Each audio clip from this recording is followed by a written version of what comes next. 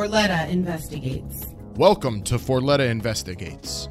Investigative security consultant Larry Forletta is a highly decorated former DEA agent and member of the Maryland State Police. Forletta Investigates aims to provide information on real-life encounters involving law enforcement, drug trafficking, and actual investigations. Listen to the show every Tuesday as we approach topics of crime and other issues affecting our communities with someone who has worked within law enforcement for over 25 years. Here is your host, Larry Forletta.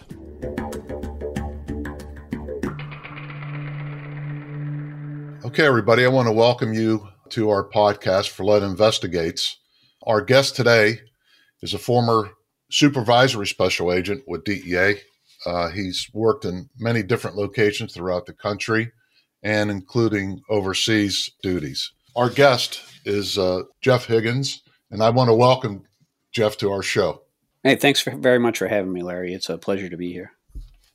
And so Jeff is, I think Jeff is one of my, I'll call him one of my most unique guests, because not only is he a former DEA agent, but he's also a prolific writer.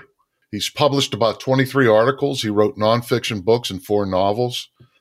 He was interviewed by dozens of media outlets, including the New York Times, Fox News, CNN Newsroom, Declassified, USA Today. Was on the front lines against the Taliban, and we'll talk a little bit more about that. Jeff has many, many awards.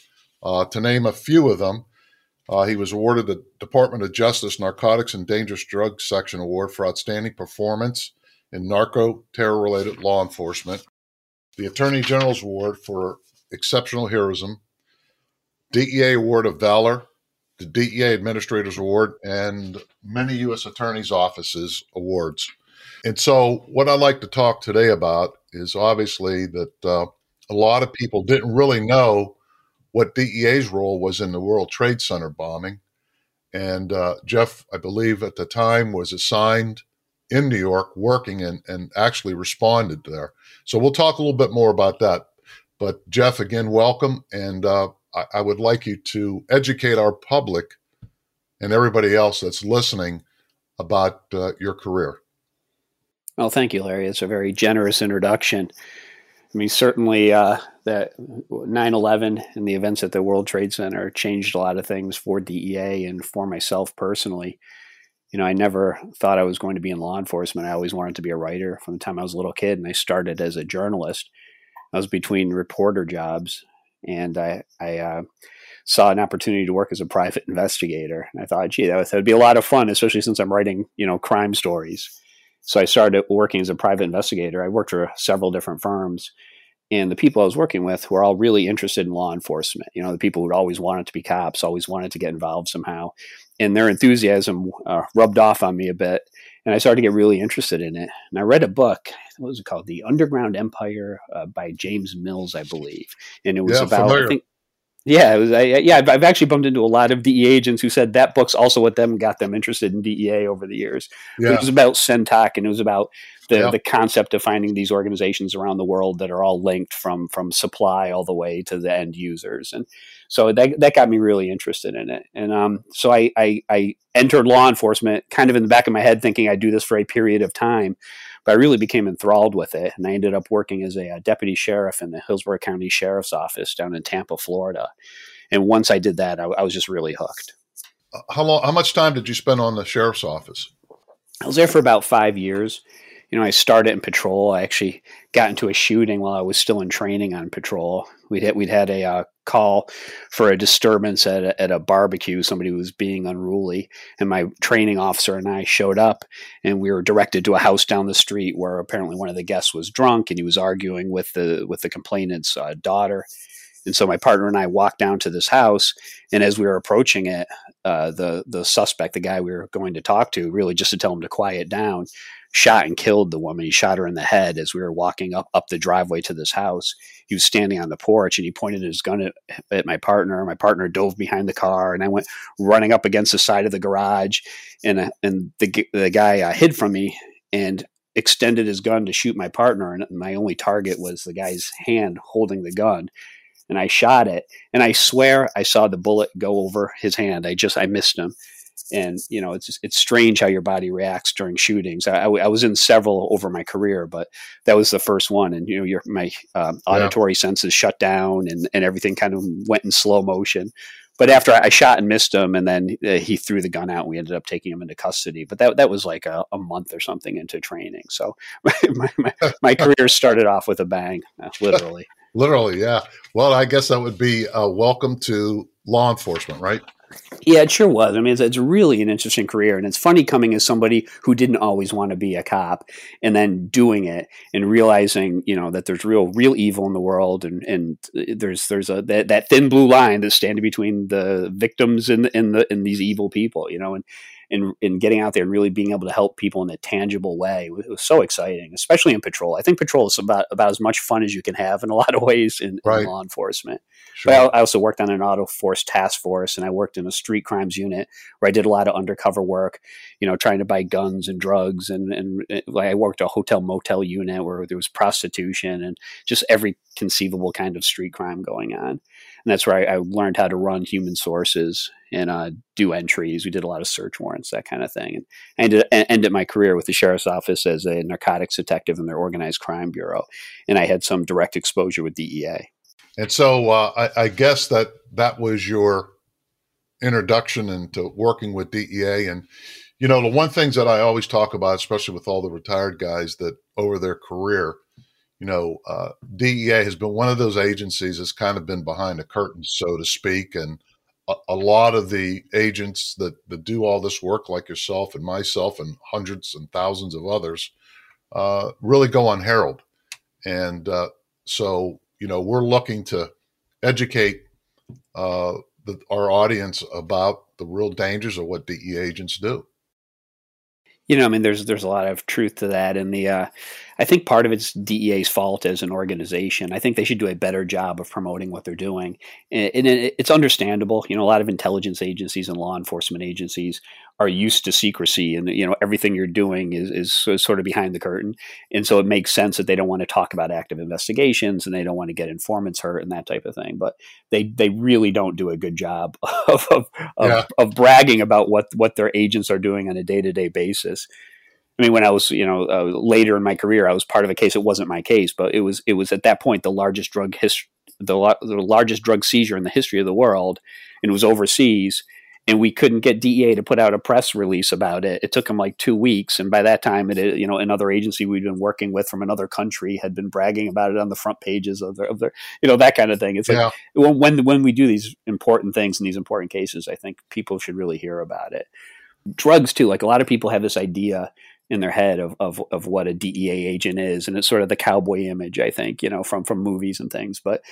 No matter where you stand on drugs, or people think about marijuana or these soft drugs, or it's no matter if you believe in legalization or not, the people that DEA are going after are really nasty transnational criminal groups. These are people that they're murdering people, they're enslaving people, they're destroying economies. So if drugs were to be legalized tomorrow, a lot of the people that DEA is targeting would just switch and go into more human trafficking and more weapons, trafficking, that kind of thing. So the work they're doing is really important for our country. Oh, absolutely. And, there's a lot of misconceptions here. And one of the big fallacies sometimes out there by the news media is about arresting drug users and putting them in prisons. And you and I both know the real truth is we don't arrest drug users. We go after the major cartels and the organizations. And usually it's somebody that gets incarcerated. It's not over drug use. It's because they committed a crime such as burglary, robbery, or whatever they were involved with. Yeah, especially when you're talking federally, when you're talking people who are in jail, like in a local jail, or might be there for a few weeks or something, that could be related to like some kind of minor possession at a local level. But when you're talking about people in prison who are there in jail for more than a year, the crimes are far more serious. And especially federally, people are not, like, users are not in jail federally. That's just, there may be an example of it, but the people that are being put away are sometimes they've been charged and convicted for some type of possession, but that's usually like a plea bargain down from something much larger. Somebody ends up agreeing to, a kilo of heroin or something, but they're part of an organization that's doing hundreds of kilos all the time. And that organization's murdering people and kidnapping people. And, so this idea that there's people like who are smoking marijuana then going to federal prison is just silly. Yes, it is.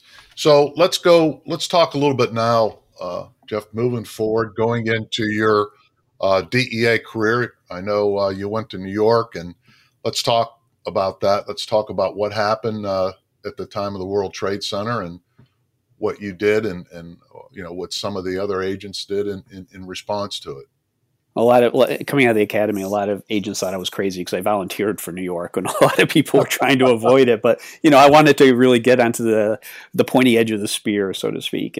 And we were doing great transnational criminal groups and complex conspiracy cases against organized crime. We did one of the cases we did was against it was a small case. I was a new agent, and I was given this informant that was kind of a pain in the neck and could only do low level stuff. And I orchestrated a small heroin buy, and then I went to arrest the suspect. And he rammed my car, and we got into a car chase, and he ended up losing control. This was like late at night in Queens, and ended up driving through the front of a restaurant in his car. And we got out into a foot chase, and the two of us ended up alone in the middle of the night in Queens. And I fought him, and he cut an artery in his head, and we were wrestling around, getting all bloody. It was just, that was this little case, but I ended up flipping that guy, which is one of the things that DEA does, which is why I'm mentioning this, is the tactics DEA uses are it's so important, and they're so effective. I ended up flipping this guy, and he told me about a heroin group that was operating in the Bushwick area of Brooklyn, and that group was importing or working with a Colombian cocaine group, and was importing cocaine and heroin, and they were distributing it all over the region. And one of the guys who was running this group was committing just horrific acts. Like he had a murder in Boston that he himself had been involved with, and so we started investigating this group, and we introduced an undercover and sources, and we started doing buys from them, and we ended up taking down this organized crime group in Bushwick, which actually, just from taking down this one group, because they were so significant, lowered the crime rate in that area for a period of time at least. But we charged federal hostage taking and murder for hire and all these violent crimes that this group was doing. They were dangling people off bridges and things, and then we solved the homicide in Boston and ended up indicting this guy and catching him later. All based on just starting with an informant and a simple buy and then working up the chain. And that's what DEA does. You start at the bottom and work your way up. And in the end, I even arrested one of the Colombian members who had come in with a shipment. So we took a low level buy all the way up to Colombians and murders. And we charged a bunch of people with racketeering. And that was sort of, typical for the methodology of DEA. Right. No doubt about it. And working your way up the ladder is important in these organizations. So now you're working, you're continuing your career in New York, and all of a sudden this major incident takes place in our country. So tell us, what happened and what you did.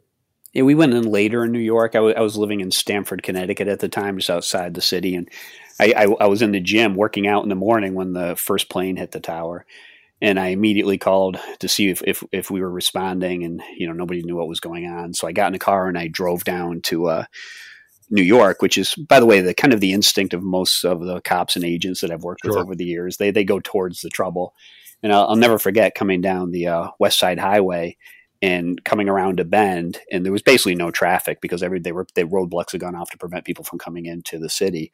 And seeing one tower had fallen already, another one was just smoking like a chimney. And there was a NYPD officer who got on the radio and said something like, the tower's down. The operator's like, can you repeat that? And he's like, it's down, it's gone, and I'll never forget that moment. And the people just lined up on the side of the highway, like staring at this smoking tower. It was like a scene out of a horror movie. So I responded to the office, and there were agents. Everyone's kind of running around wanting to do something, because that's what law enforcement officers of all types do. They want to get involved. They want to help, but there was no plan. And so a group of us, there were 6 or 7 of us, got together and we said, we're just going to go down. So we left our names and contact numbers, and we jumped in cars and we drove down there. And as soon as we pulled out of the office and turned around the corner, the other tower came down. Wow. So we got down there, and, it was just chaos. It was right after the tower had fallen. There were clouds of dust everywhere. And I remember approaching a police captain, asking him what he needed, and he was just in shock. He's like, my guys are down there. I don't know what we need. And I was like, we have, hundreds of agents right up the street. What can we do? He's like, I don't know. And so I ended up with another agent, Jeff Knight. We ended up walking down towards the tower. And then we got separated halfway. I mean, it was really chaos. It was like walking through a war zone. There were flames bursting out of crevices in the concrete. Cars were on fire. It was kept choking. There was smoke everywhere. And I'm walking down towards the tower. I'm like 2 blocks away. And this guy walks out of the smoke towards me. And it's this guy, Don Riley. He was an investigator with the Suffolk County DA's office, and one of the guys I'd worked with on that case I just told you about with the racketeering. And so the two of us hooked up with a female NYPD officer, and we walked down to the tower. And we were actually the first people to arrive at the ruins of the North Tower. We found a body lying in the rubble. A guy was still breathing. We assisted. We got an EMT came over, and we assisted trying to get him out of there. I don't know if he ever made it or not, but a lot of people had fallen. A lot of people were injured on the ground, but it was just chaos. I mean, I remember we're searching, looking for survivors, and I remember climbing into a fire engine, hoping nobody was in there because it was just covered with rubble. And when I climbed in there was empty. I jumped out, and then I heard this whoosh, and I turned around, and the whole back of the fire engine was involved with flames that had been coming out of the ground. I walked into the Verizon building at one point, and we were searching it because hunks of the tower had fallen and had actually cut holes in the side of the Verizon building. And so we were searching to make sure everybody was okay. And I was in a loading dock area, and the whole room just filled with smoke. And I couldn't see anything. And I had a flashlight, it didn't work. I got down on my hands and knees, and I followed my footprints in the dust to get back out. But it was, I was down there for hours. And at one point, the operator called, and I had my radio with me, and told me to return, that agents weren't allowed down there. And when they called me, I was literally carrying a stretcher with some firefighters with a wounded firefighter on the stretcher. And I told the guy I wasn't coming back. And he's like, all right, just stay down there. But I was a little disappointed with DEA's response that day, but also in subsequent days, because we were all told to go home. All these right. agents who were standing there, and I understand the management decision. We weren't trained in rescue and recovery or whatever, but you have 100 plus agents standing in an office wanting to help. So after that, we were at home for several days, and then eventually the word came down that we could go down and volunteer, on our own time, which I did, and help pull body parts out of the rubble and carry bodies. So it was a gruesome moment. But when I was standing that day, I remember jets flying low around us, just seeing this just horrible tragedy, all these lives lost. And I swore I was going to get revenge for that. I stood in that pile and I said, I'm not going to let this stand. And I think every law enforcement officer in the country felt the same way. Right. But for me, that it changed the career changed my whole career path, because from that point forward, all I wanted to do was investigate terrorism. Yeah, and something like that will be embedded into you for the rest of your life. That's for sure. And it was a horrific incident in time for our country. And speaking of which, when you mentioned, you weren't going to let this go by, you eventually went to Afghanistan. You were on what we called the FAST team, which was the Foreign Deployed Advisory Support Teams that worked directly with our military over in Afghanistan.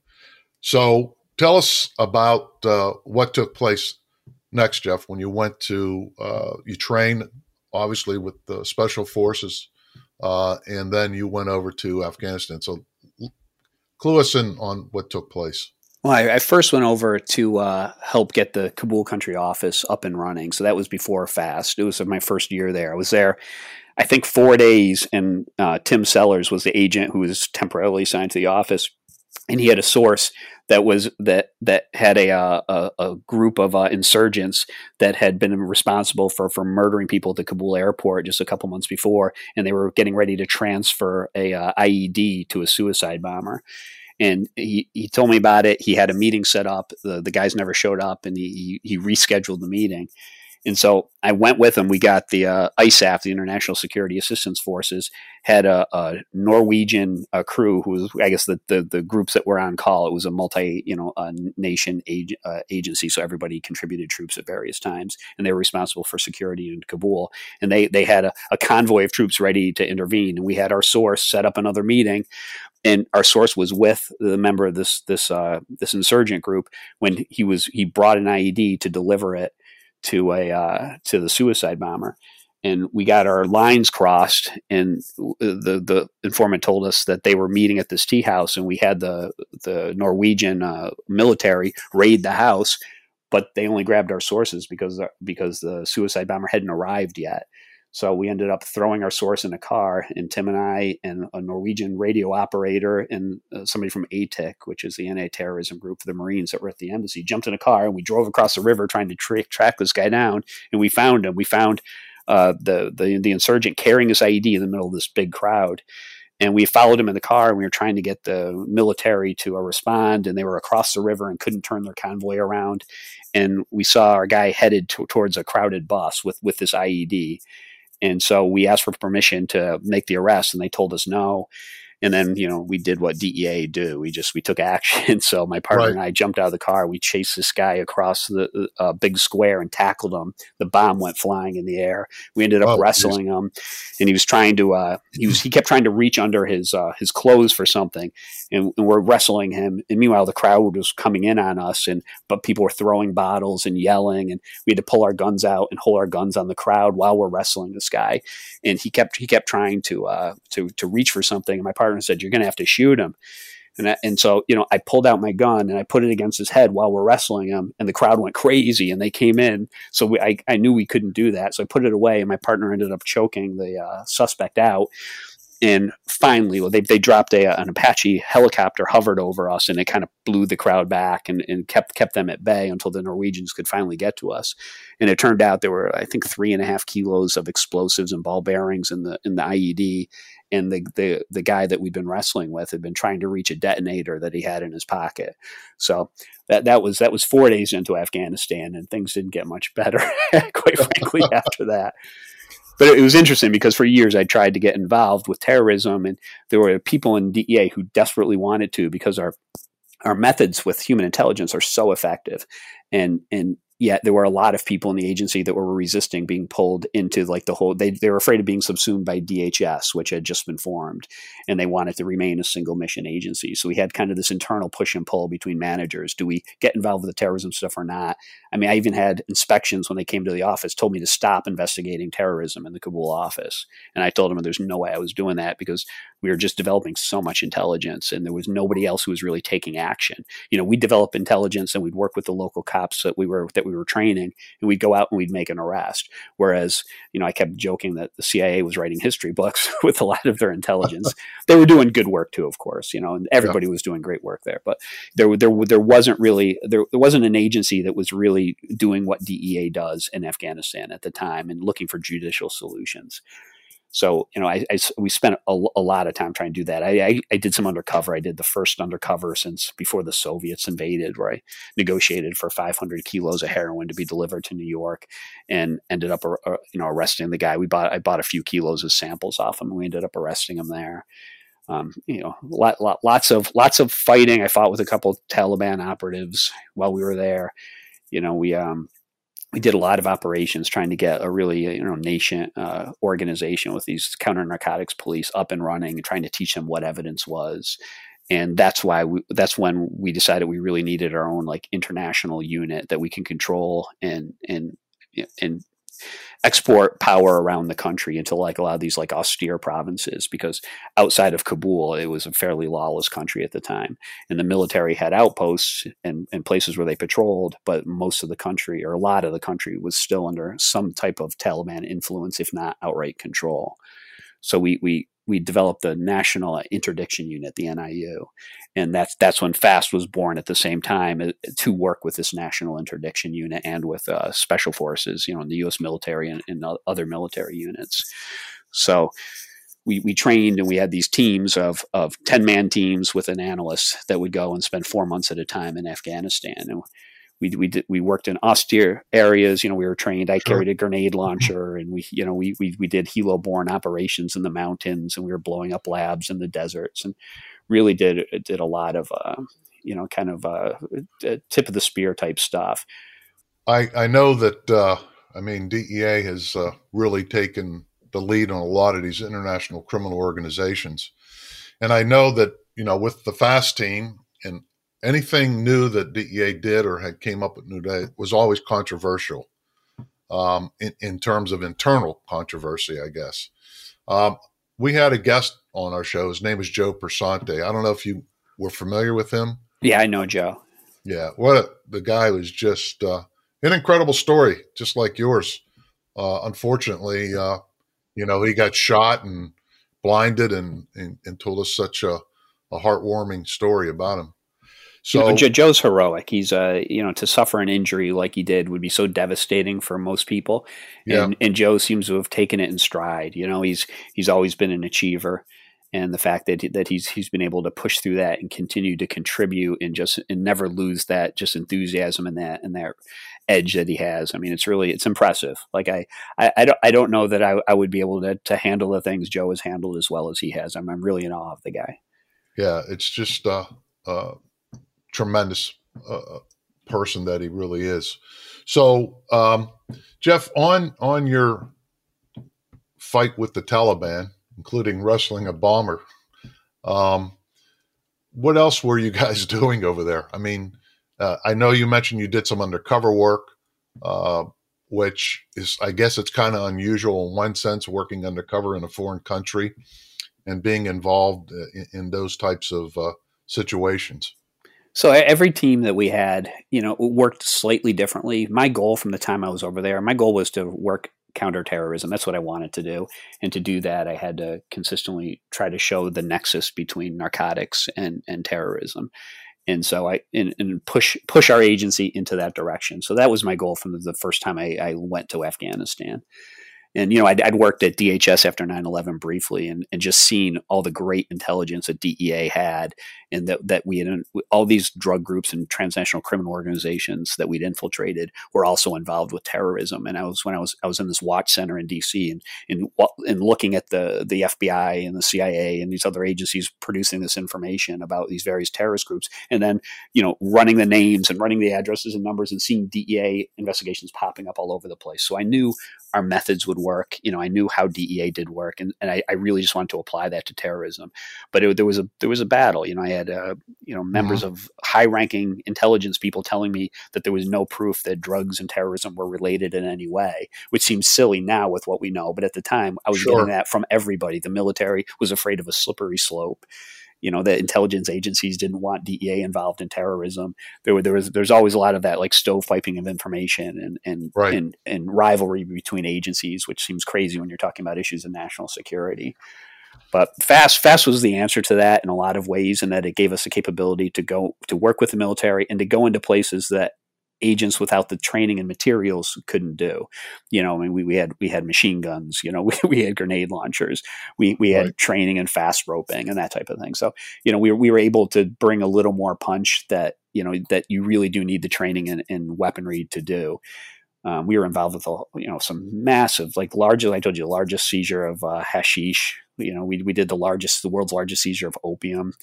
We, depending on, each team did things differently. My team, we tried to develop evidence and basically do, we supported the Kabul country office agents, but we basically tried to work on, developing informants. And we had I think at one point I had over 30 and 32, 37 informants working in Jalalabad in eastern Afghanistan on the border with Pakistan, just developing terrorism information, drug information, other crimes information. We freed a slave at one point, a young boy had been held as a sex slave with a Taliban crew, and we ended up rescuing him, just all kinds of crime and just endemic corruption that was going on. It's hard almost to envision it when you live in the United States and you have the rule of law, but these places where it just doesn't exist and hasn't existed for a very long time, and concepts of evidence and trial and people being presumed innocent is so foreign that the police would arrest people because everybody knows he's a criminal, and they go arrest him without evidence, and the guy would get out. And even when you arrested and convicted somebody, they'd get out of jail. So we did a lot of like traditional kind of DEA cases, but we also went on operations with the military where there was drugs involved. Like there was Operation Siege Engine, which was back in 2008 or 2009. I think it was 2009. And it was in Marja in the Helmand province. And there was an opium bazaar right in the center of the province that was basically run by the Taliban. And we flew in there with a bunch of special operations. And that was actually the biggest special operations operation of the war after the initial invasion. And we went in there, and up to that point, military and DEA, we'd gone into places, we'd hit targets, and then we'd left. In this case, we actually held it. So we went in there, we took over this opium bazaar, which like half of it was opium and the other half was run by the Taliban. And we held this thing for 3 days, and we were in constant contact with the enemy for 3 days. And we ended up seizing like 16 or 17,000 kilos of opium and morphine and heroin and hashish. And the other half of this compound, we found IEDs and mortars and RPGs and blasting caps and Russian NVGs and just all kinds. There were documents like strategic documents the Taliban was using, and vests, the suicide vests, and things with Iranian writing for the Iranians had been supporting them. And we were in combat for like 3 straight days until we left. So there were those kind of classic military operations. We're working with the SEALs and other special forces. And then there were the more traditional stuff. And we did, in my time over there, we did a couple of interesting cases. We had I was looking for a nexus to really prove, it sounds so strange now, but everybody was fighting other than, DEA agents who knew better, was fighting the idea that drugs were supporting terrorism. And it just theoretically makes sense, right? I mean, these places, it's the best revenue stream in some of these really impoverished places that have the natural resources and are able to grow these drugs. So, Afghanistan has always supplied about 80 to 90% of the world's heroin.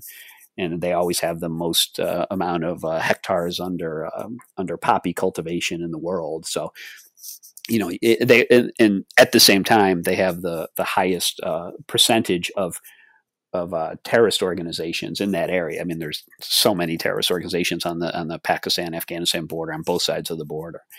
And so you have this high concentration of terrorists and the world's heroin in the same place. Of course, they're together. So sure. That's what we were looking for. So we did a case. I had a source, and I was working with a really patriotic Afghan police officer, and we ended up identifying a Taliban guy named Khan Mohammed. And my partner, Tucker Coles, and I were living on the Jalalabad airfield with a special forces team. This is right, very close to the Khyber Pass in eastern Afghanistan. And we learned that this Taliban operative was planning a rocket attack against the base, which happens somewhat frequently. There were while we were there, suicide attacks and, bombers at the gates, and you get shot at and rocketed. That kind of thing happened with some regularity. But we identified this guy, and we did what DEA does. We found a source. We knew someone who knew him, or a source had come to us from this police officer, and the source, because we've been telling the police officer this is what we were looking for. The source told us that Khan Mohammed was looking, or had acquired rockets, had asked this guy to acquire rockets. And the Taliban commanders who were running the war from Pakistan had specifically wanted these guys to launch a rocket attack. So, and coincidentally, this guy was also, Khan Mohammed was also an opium trafficker. So, that we looked at this as like a nexus target. And in 2006, based on DEA's information, the intelligence that we've been gathering for years, Congress passed the 21 USC 960A, which is the narco-terrorism law. that basically makes it a crime to use narcotics proceeds to fund terrorism. Or in basically any way that the two are related, there's a way to charge it under this law. So we went after Khan Mohammed, hoping to set the precedent for this new law and show that here's a judicial way to arrest somebody, as opposed to just like having the military detain them and take them to like a prisoner under control facility at Bagram, and then after a year releasing him, which was happening all the time. So we were looking for like a solution. So we ended up realizing we had to stop the attack, but we also had to prove that this guy was a drug trafficker. And so we were trying to arrange a seizure of the rockets, and we finally just had our source and our police officer pick them up and drive them to us. And my partner and I met them by this creek bed near a road in the Nangarhar province, and they delivered these rockets to us. And then we had our source tell Khan Mohammed that the rockets had been stolen, and just as a way to prevent the imminent attack that was going to happen. And then we had our source arrange for a purchase of opium, and then later purchases of heroin, which we had on video. We did a lot of audio recordings, but because of like the austere nature of the Nangarhar province, it wasn't feasible for us to go into these little villages and watch things ourselves. So we had to use a lot of audio and video recording, and also use a trusted local police officer whenever we could to watch negotiations in an opium bazaar. So we ended up doing a bunch of buys, and then we lured Khan Mohammed to Jalalabad and arrested him at a police roadblock checkpoint that we'd set up with the NIU, and then conducted a helo-borne raid of his residence down in the Chapahar district, which is very close to Tora Bora, where Osama bin Laden disappeared after 9/11 into Pakistan, and ended up raiding his house. And he became the first person arrested for narco-terrorism. We arrested him for the drugs initially because they were, the sources said they were destined for the U.S. And then the Afghans released him to the military, who brought him to the United States, and we convicted him in Washington, D.C. in 2008. So that's the case that set the precedent for the first narco-terrorism arrest and conviction. And really, it's a great tool that hasn't been used often enough. But it's right. A way to take these really dangerous people and put them away for a long time. He's serving a life sentence right now. Yeah, and the difficulty of putting something like this together and trying to get everybody to cooperate and get these guys prosecuted is always a challenge. So also, Jeff, you worked at the Special Operations Division at SOD. And I know there were some highlighted investigations there. Talk a little bit about some of the things that you were involved there. Well, that's a great group too. Now, FAST has been disbanded. They no longer have this international tactical team, which is a shame because it gave us capabilities we really could use. But the Special Operations Division it's a really terrific concept, where I was in a narco-terrorism group, and there's part of the Bilateral Investigations Division, the goal being to target the highest level traffickers and members of these transnational criminal groups, and work with our foreign counterparts and indict these guys and then bring them back to the U.S. to charge them with narco-terrorism, or one of the other long-arm statutes, they call it, where we're allowed to charge people with crimes that affect the U.S. And so the cases they're doing there there've been books written about some of the cases the guys have been doing. There's some really high profile stuff. And as a matter of fact, if you look at in Congress every year, the DEA, is trying to get money for the budget, and they give highlights about what DEA has been doing. And, over the last decade, a lot of those cases have been the Special Operations Division and FAST, because I think it's actually a model for the whole agency. I think a lot of the lower level stuff we're doing, while important, could be left to the local police departments. But this stuff is where you're targeting the leaders of these major organizations that are running what's happening in these criminal groups that are in the U.S. or affecting the U.S.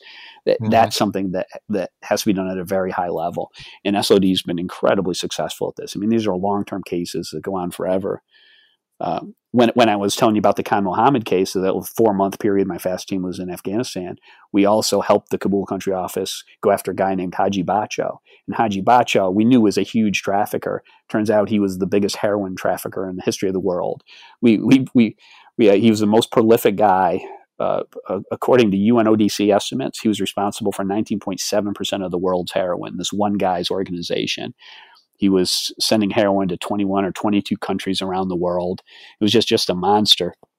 And my partner and I found a source, using the same DEA methods we were using since I was in New York, right, that everyone uses, and found someone who could just very simple level knew someone. We found an informant who was willing to talk directly to Bacho about drug trafficking, and we did tapes, and we ended up doing a small couple kilo buy, and then some search warrants, and years later, when I went to the Special Operations Division, Pakistan had arrested Haji Bacho, and then they turned him over to the Afghans, who turned him over to us. So when I went to the Special Operations Division, I was the case agent for the trial, and we ended up charging him and convicting him in D.C. again. But there was a CNN declassified episode on these, kind of an interesting character. But those were the types of cases that we were doing at SOD. I worked a case where we had somebody who was working for the Iranian military. He was a dual citizen, and he was trying to buy surface-to-air missiles, the Igla-S surface-to-air missiles, which are man-portable missiles. And he was working with criminal groups in the area that had been dealing with the Taliban, but was working in the surrounding countries. And we ended up introducing an undercover to him and doing it's funny, he wanted to know that we actually had the missiles. So I used one of the FAST warehouses. This is when I was with SOD. I went down to FAST, and we built the warehouse to look like a Russian warehouse, and we actually had an Igla-S missile. And we did a Skype call. Our undercover did a Skype call with him, and we had someone in the background speaking in Russian, and we had Russian music playing and a Russian AK-47 dangling, from next to the crate. And our source demonstrated the Igla-S and showed it to him, and we ended up setting up meetings in Ukraine. In Kiev, we did undercover meetings where they talked about getting MiG parts for Iran and aircraft and things. And in the end, we ended up luring this Iranian operative to Estonia, and the police arrested him in Tallinn, and then we brought him back to the U.S. and we convicted him in New York.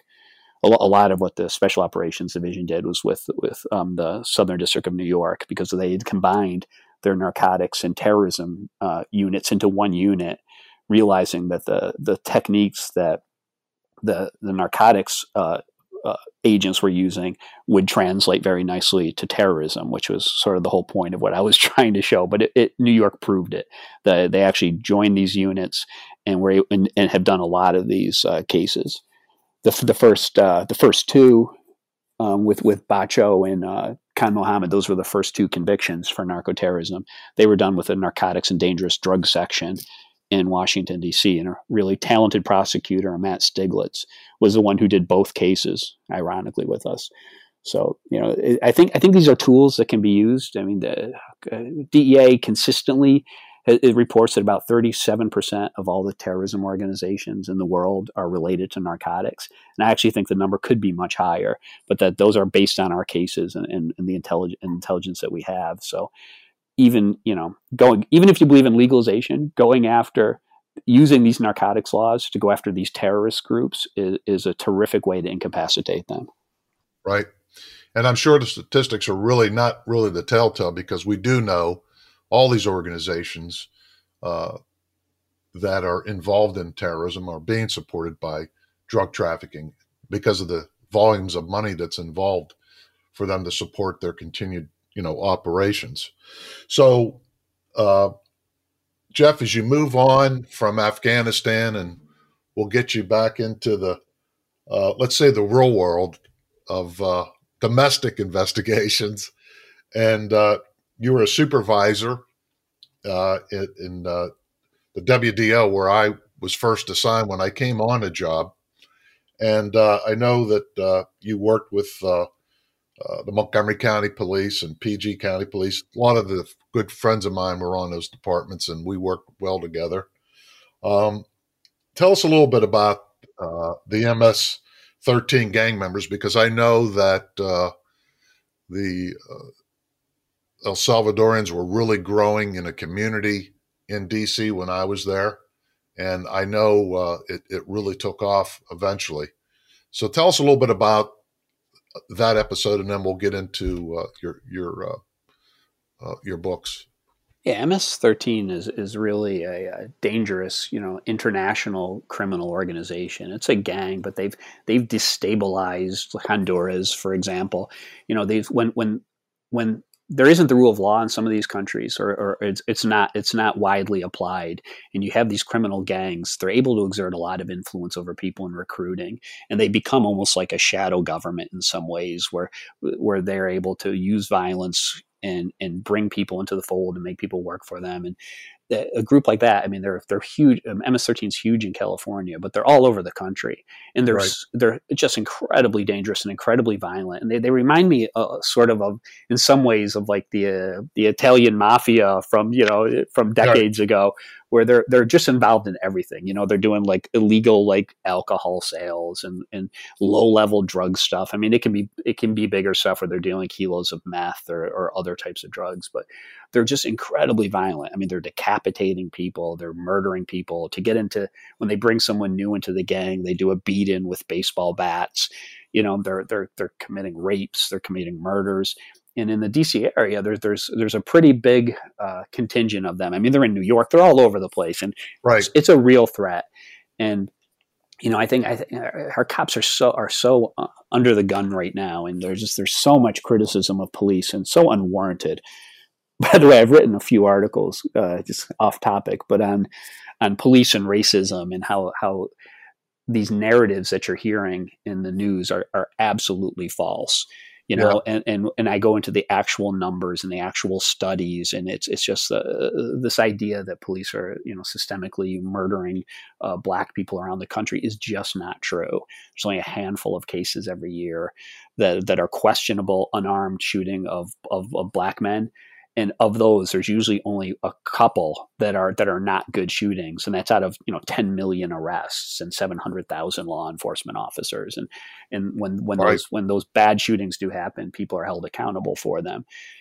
But it's just not a systemic problem. Like, I mean, if you look at the numbers and you're like, oh my God, and there's a disproportionate number of Black suspects who are killed, but there's a disproportionate number of Black suspects involved in crime as well. And if you control for involvement in violent crimes and contact with the police and these other variables, you find that there's no difference at all. There's no racism. The numbers just match what the crime numbers are.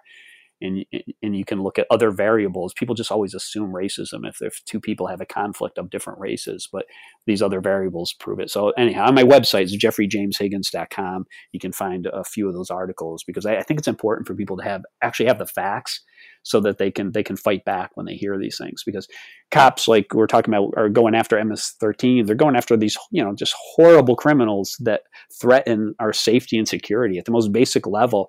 No matter where you are on the political spectrum, you need government to protect people, right, and to enforce the rule of law. You need to be protected from other people who want to hurt you, and that's the most basic role of government. And we have these police officers all around the country putting their lives on the line and being called racists and being defunded. Their agencies are being defunded, and it's going to have really bad long-term consequences when we no longer get the quality applicants going for these positions. There's no doubt about that movement that's going on right now in this country. It's unfortunate that our law enforcement officers are the ones that are getting the brunt of this. And the other folks that get the brunt of this are the poorest communities in this country. And that could be another subject matter we could talk about all day. When you look at Minneapolis, and I mentioned this the other day, now they're screaming back, bring more police in. They're trying to get outside agencies to help Minneapolis. So we know the real truth behind it. So as we go into the conclusion of our podcast with you, and it's been a very interesting one, to say the least. Let's talk a little bit about your upcoming books that you have out, Jeff. Oh, thank you. Well, so we talked about my experience in Afghanistan, and I actually have written a nonfiction book about that, which my agent is submitting to publishers. It's tentatively called Blood and Powder, and that's basically the story of the first narcoterrorism arrest from 9/11 to the first narcoterrorism conviction. But I do have 2 books coming out this year. They're both novels, something a little off topic, but I have a a story. I'm going to try to remember the back jacket copy for you. It's trapped on a storm-damaged yacht.